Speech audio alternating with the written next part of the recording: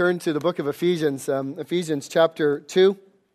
And I want to, it's just a joy, I think, this morning to talk about this passage of Scripture. I think all of Scripture is a joy to talk about, but the last 2 weeks were kind of tough. And I had people that chatted with me and indicated that they were kind of tough and hoped that this Sunday there would be some good news. And there is some good news this Sunday. I think there's good news every Sunday. Sometimes it's just harder to find.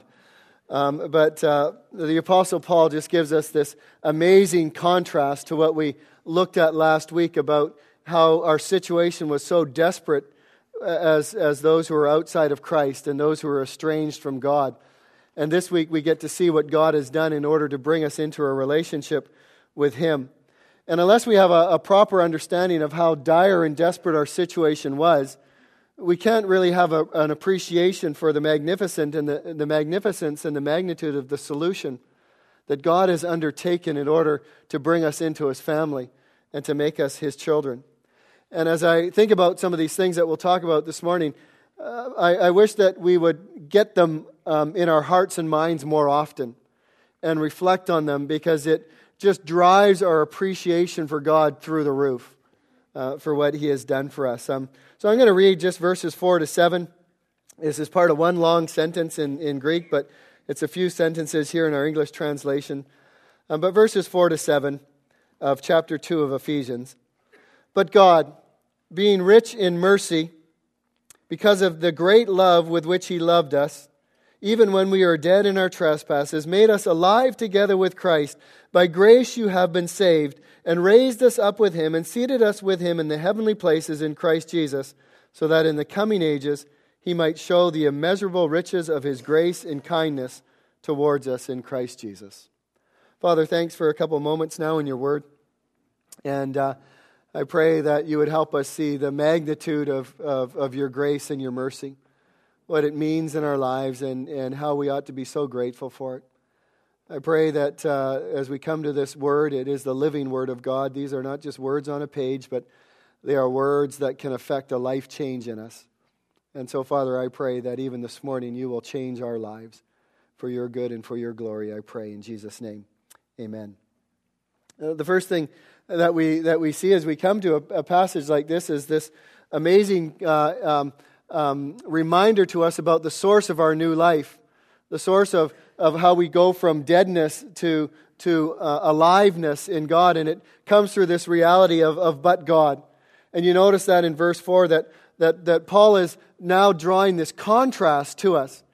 The last 2 weeks we've been talking about how dire our situation was, how we were those that were spiritually dead, and in fact we use the phrase the living dead, because that while we still are animated and while we still have physical life, there is no spiritual life in us. And he says that we were dead in our sins and our trespasses. We followed the course of this world. We were captive to Satan and his influence in our lives. We were those that did the will of the flesh, and we were sons of disobedience. And the worst of that all was, he says, and we were by nature children of wrath. That's such a difficult description of humankind, but it's a true description. And so when we hear these words, but God, we are hit with this contrast that should begin to just blow our mind. And we find this woven through Scripture in so many places, and I just maybe will bring one illustration to you. In the book of Acts, we in chapter 7, there's a speech from a man named Stephen as he's just moments away from death, and he's telling people about why they should turn to Jesus. And one of the things that he recounts to them is their history, and he specifically focuses on one individual, a man named Joseph. And he says this, and the patriarchs, jealous of Joseph, sold him into Egypt. In other words, Joseph was in big trouble. He was abandoned by his family. He was sold into slavery. He was sent down into Egypt. He was sent away from his family, and this was a real bad situation. But Stephen uses these two words there. He says, but God. But God was with him and rescued him out of all his afflictions and gave him favor and wisdom before Pharaoh. In other words, Joseph was in big trouble. but were it not for God, he would continue to be in trouble. But God intervened in his life. And I've given you some examples, and we won't turn to them this morning, in Psalm 41, Psalm 102, Psalm 130, of more instances of presentations of our dire situation, but God. And so that's what Paul is illustrating here, is that our situation was bleak. We were in big trouble, but God intervened on our behalf. What is important to me is to understand, why did God do that? Why has God loved us? Why has God intervened in our life? Why has God taken us from our dire situation and our desperate situation and given us hope and given us life? And that's what we find in this passage. He has done something with us together with Christ. That God has done something amazing in and through us through the work of Jesus Christ. And the first thing that he says there that God has done for us, he says he has made us alive together with Christ. There's a little word or a little prefix that's used in these next three phrases that's attached to each of the verbs that reminds us that everything that God does for us is through Christ. And I want to say this off the top, that sometimes we get away from the centrality of Jesus Christ. And I know that there are a lot of competing religions, and I know that there are a lot of people who are saying there's many ways to find a relationship with God. There's many roads that lead to God, and that you don't really need to go through Christ, that you can go through Buddha, or you can go through yourself, or you can go through Muhammad, but that all these ways eventually lead to the same God. That's not what the Scripture teaches. You won't find that anywhere in Scripture. The Scripture teaches that the only way to God is through Jesus Christ. The only way that we enter into a relationship with God is through Jesus Christ. And so he lists these things of what God has done for us in Christ. The first things he tells us is that he has made us alive together with Christ. This is again this illustration that we were not simply just dysfunctional. We weren't only spiritually sick. He says we were dead. We were dead in our sins and our trespasses. There was no ability for us to respond to God. Dead people don't react. And so he says the first thing that he did is he gave us life. That just as he breathed into Adam when he created him and animated his body and gave him life, so he takes those who are dead in their sins and trespasses and he breathes into them new life through the person of the Holy Spirit and through the work of Christ, and we become alive. This is an amazing thing that God has done for us. He has made us alive. And there's a story in the Bible about a man named Lazarus.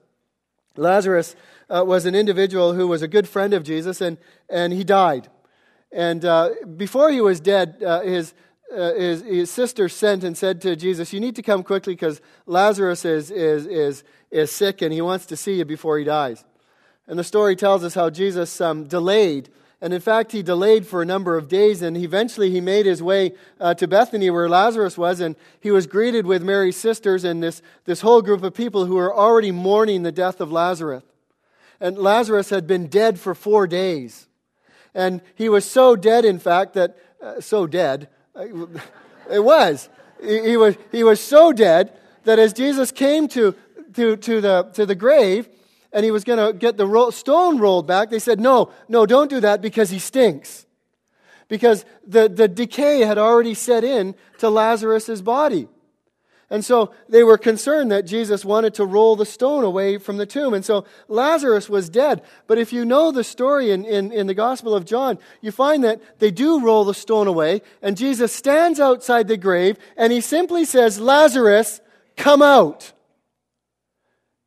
Lazarus got up and he waddled out of the grave. And he waddled because he was wrapped in grave clothes. And the next thing that Jesus said is he says, "Unwrap him."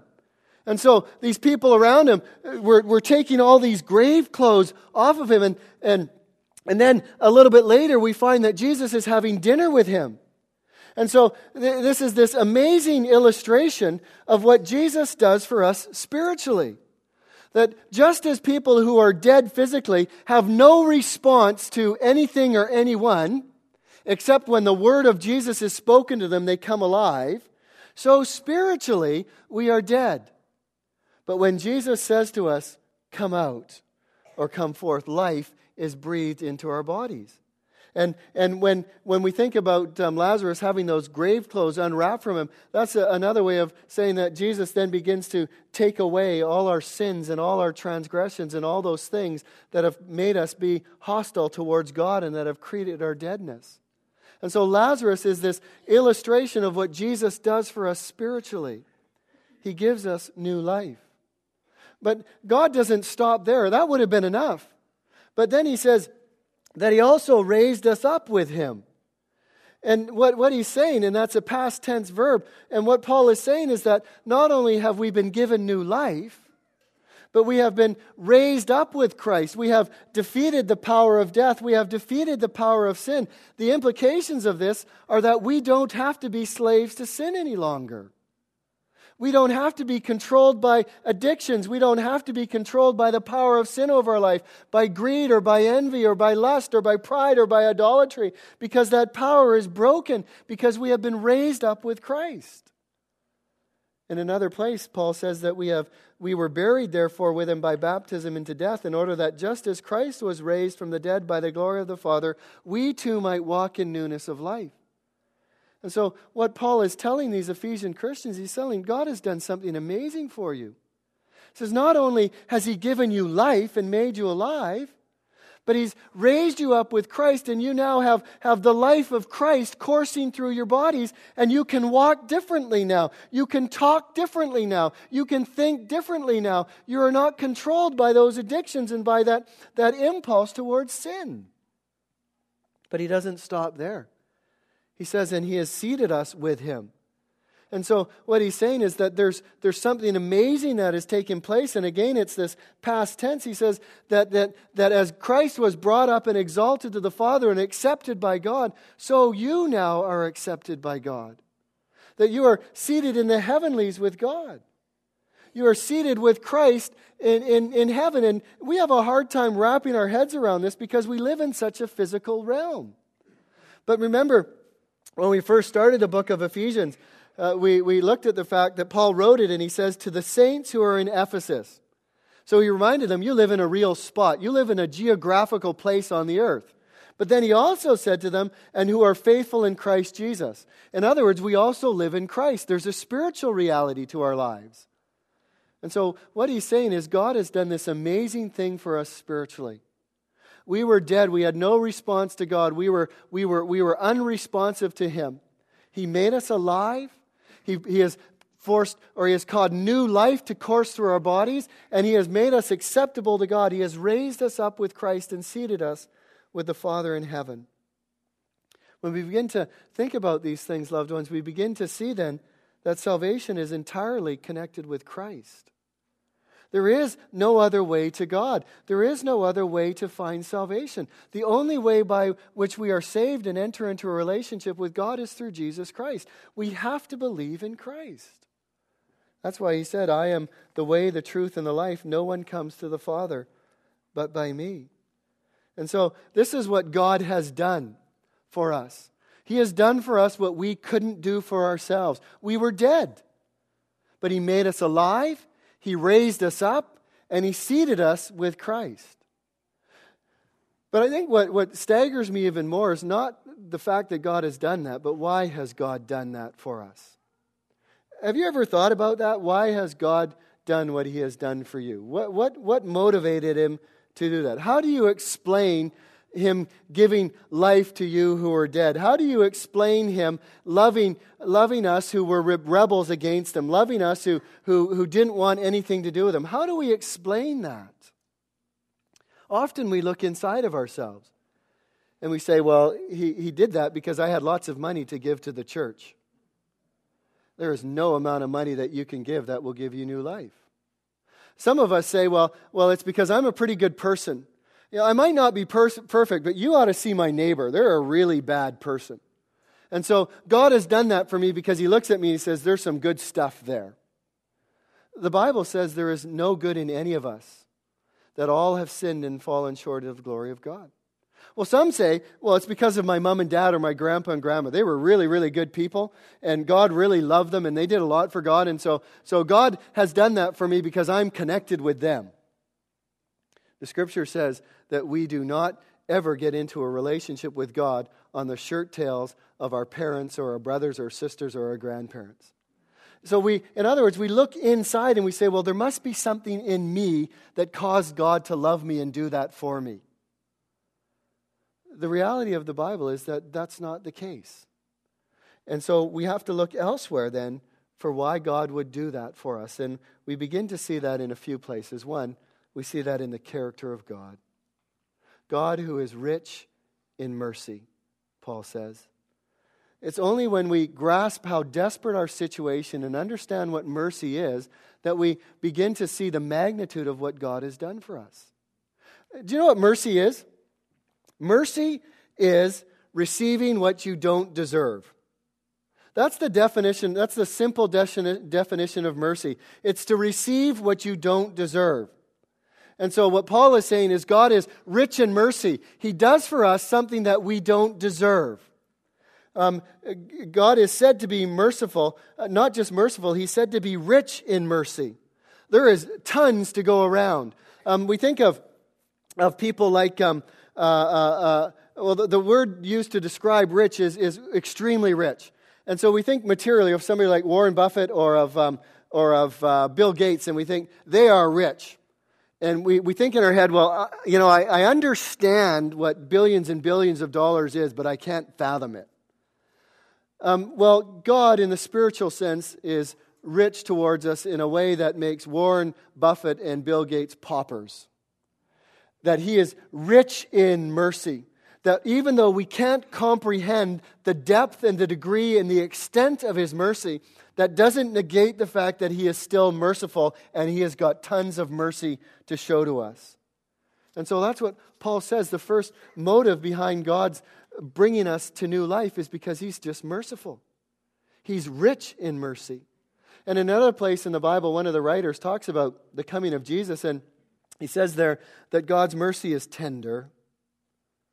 I appreciate that description of mercy. Do you know that sometimes mercy can be harsh? Sometimes mercy can be stingy. Sometimes mercy can be the result of lazy justice or frustrated justice. It might be, just get out of here. I don't have time to deal with you. We'll just put that aside. Just leave me, and that's a form of mercy, but it's rough mercy. Where with tender mercy, you get this picture of God who wants to be merciful to us. God who thinks about the mercy that He is contributing to us. And we see all throughout the Bible how often men and women appeal to the mercy of God. David, when he had sinned horribly, said, God, be merciful to me. Blot out my transgressions. Make me white as snow. We see another description of two men that are at the temple, and one of them is a Pharisee, and he's standing up, and he's loud and proud, and he's saying, God, you're lucky to have me. Thank you that I'm not like publicans and sinners, and thank you that I'm not like that man over there, and I give lots of my money to you, and all this kind of stuff. And then you have another picture of a man in a corner who can barely lift up his head, and he's beating his breast, and he's saying, God, be merciful to me, a sinner. Throughout the Bible, we read that men and women are recognizing the fact that God does for them what they don't deserve. And so we see that God is rich in mercy. The second thing that we see is the motive of God. He's great in love. God so loved the world that He gave. That's the demonstration of the greatness of God's love, that He gave of Himself for us. And what staggers me is that God gave even when I didn't care about it, didn't want anything to do with it, because He says in Romans 5:8 that He demonstrated His love towards me while I was yet His enemy. That shows you the magnitude or the greatness of God's love. That He so loved us that He gave of Himself. Thirdly, we see something of the context of His mercy and love, which we've already talked about, where we were dead in our sins. That's the context in which God's mercy is made known. That's the context in which the love of God shines. There is no such thing as an innocent dead person. That we are spiritually dead because all have sinned and fallen short of the glory of God. And what Paul has been talking about in those first 3 verses is justice. And almost every one of us here has an innate sense of justice. And it's come to my, this was illustrated for me in the last couple of weeks when, if you've been following the talk shows, they've been talking about Karla Homolka and her attempt to apply for a pardon and just the outrage that has gone out across Canada, that this is so unjust, that there is no justice in that, and how the members of Parliament were supremely motivated to pass a bill in order that she couldn't apply for a pardon. And what offended so many of us was our sense of justice. The sense that she wasn't getting what she deserved, or that she didn't deserve that sense of mercy. But what has sort of gone through my head a little bit as I've thought about this is sometimes we think that mercy is a right. We think that justice is something that everyone else deserves, but I deserve mercy. And sometimes I think we think that grace is something that we can expect. And so we want other people to receive justice, but for ourselves we want to have mercy. And so in this passage we're seeing justice and grace and mercy all described. Let me try and help you understand the difference between those. Justice means that I get what I deserve. That's what the definition of justice. There was a time ago that I was driving with Kathy, and we're going down the road, and I happened to look in my rearview mirror, and there were these lights going. And I thought, oh no, like what did I do? And so we pull into the side of the road, and I'm, you get all sweaty and nervous because you can't think of what you've done, but you must have done something because he's pulling you over. So Kathy's rifling through the glove box, and she pulls out our registration, and we both look at it at the same time. We thought, oh no, we hadn't paid our registration. And so the officer comes up, and he taps on the window, and I had already rolled it down out of courtesy, so he didn't need to tap. But he says, you know why I pulled you over? And I said, yep, I just kind of figured out that we don't have registration. And he says, that's a $632 fine. And I thought, wow, that's a lot of money.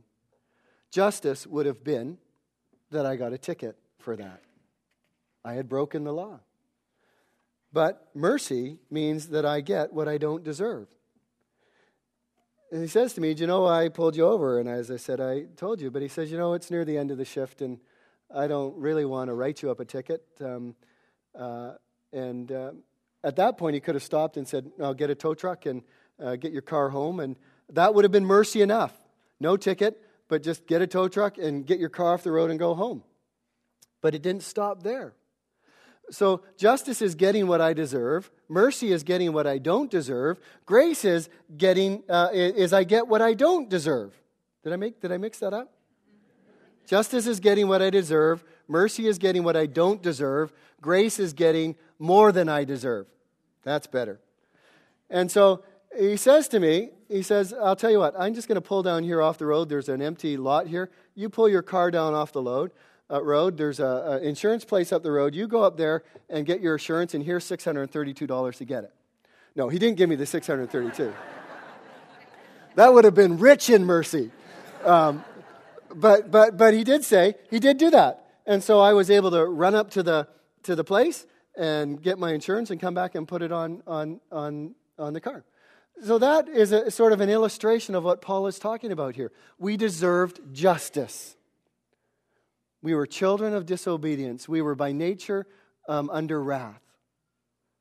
God gave us mercy.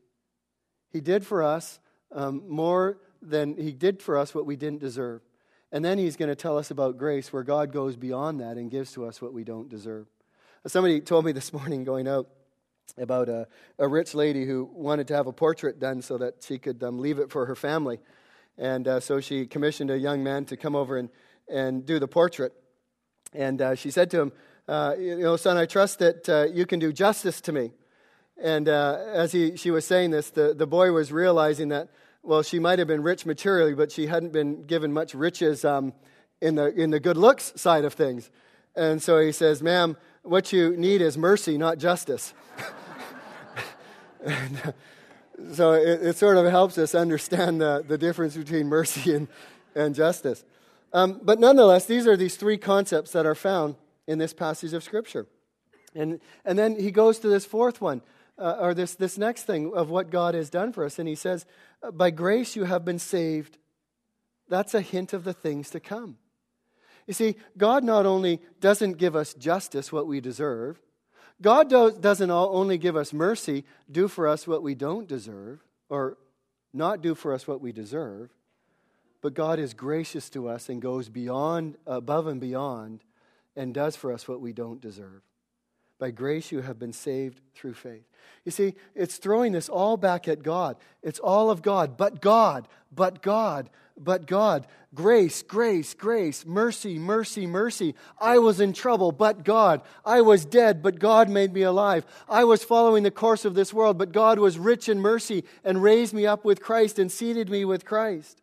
You see, the magnitude and the magnificence of our salvation is illustrated in this passage.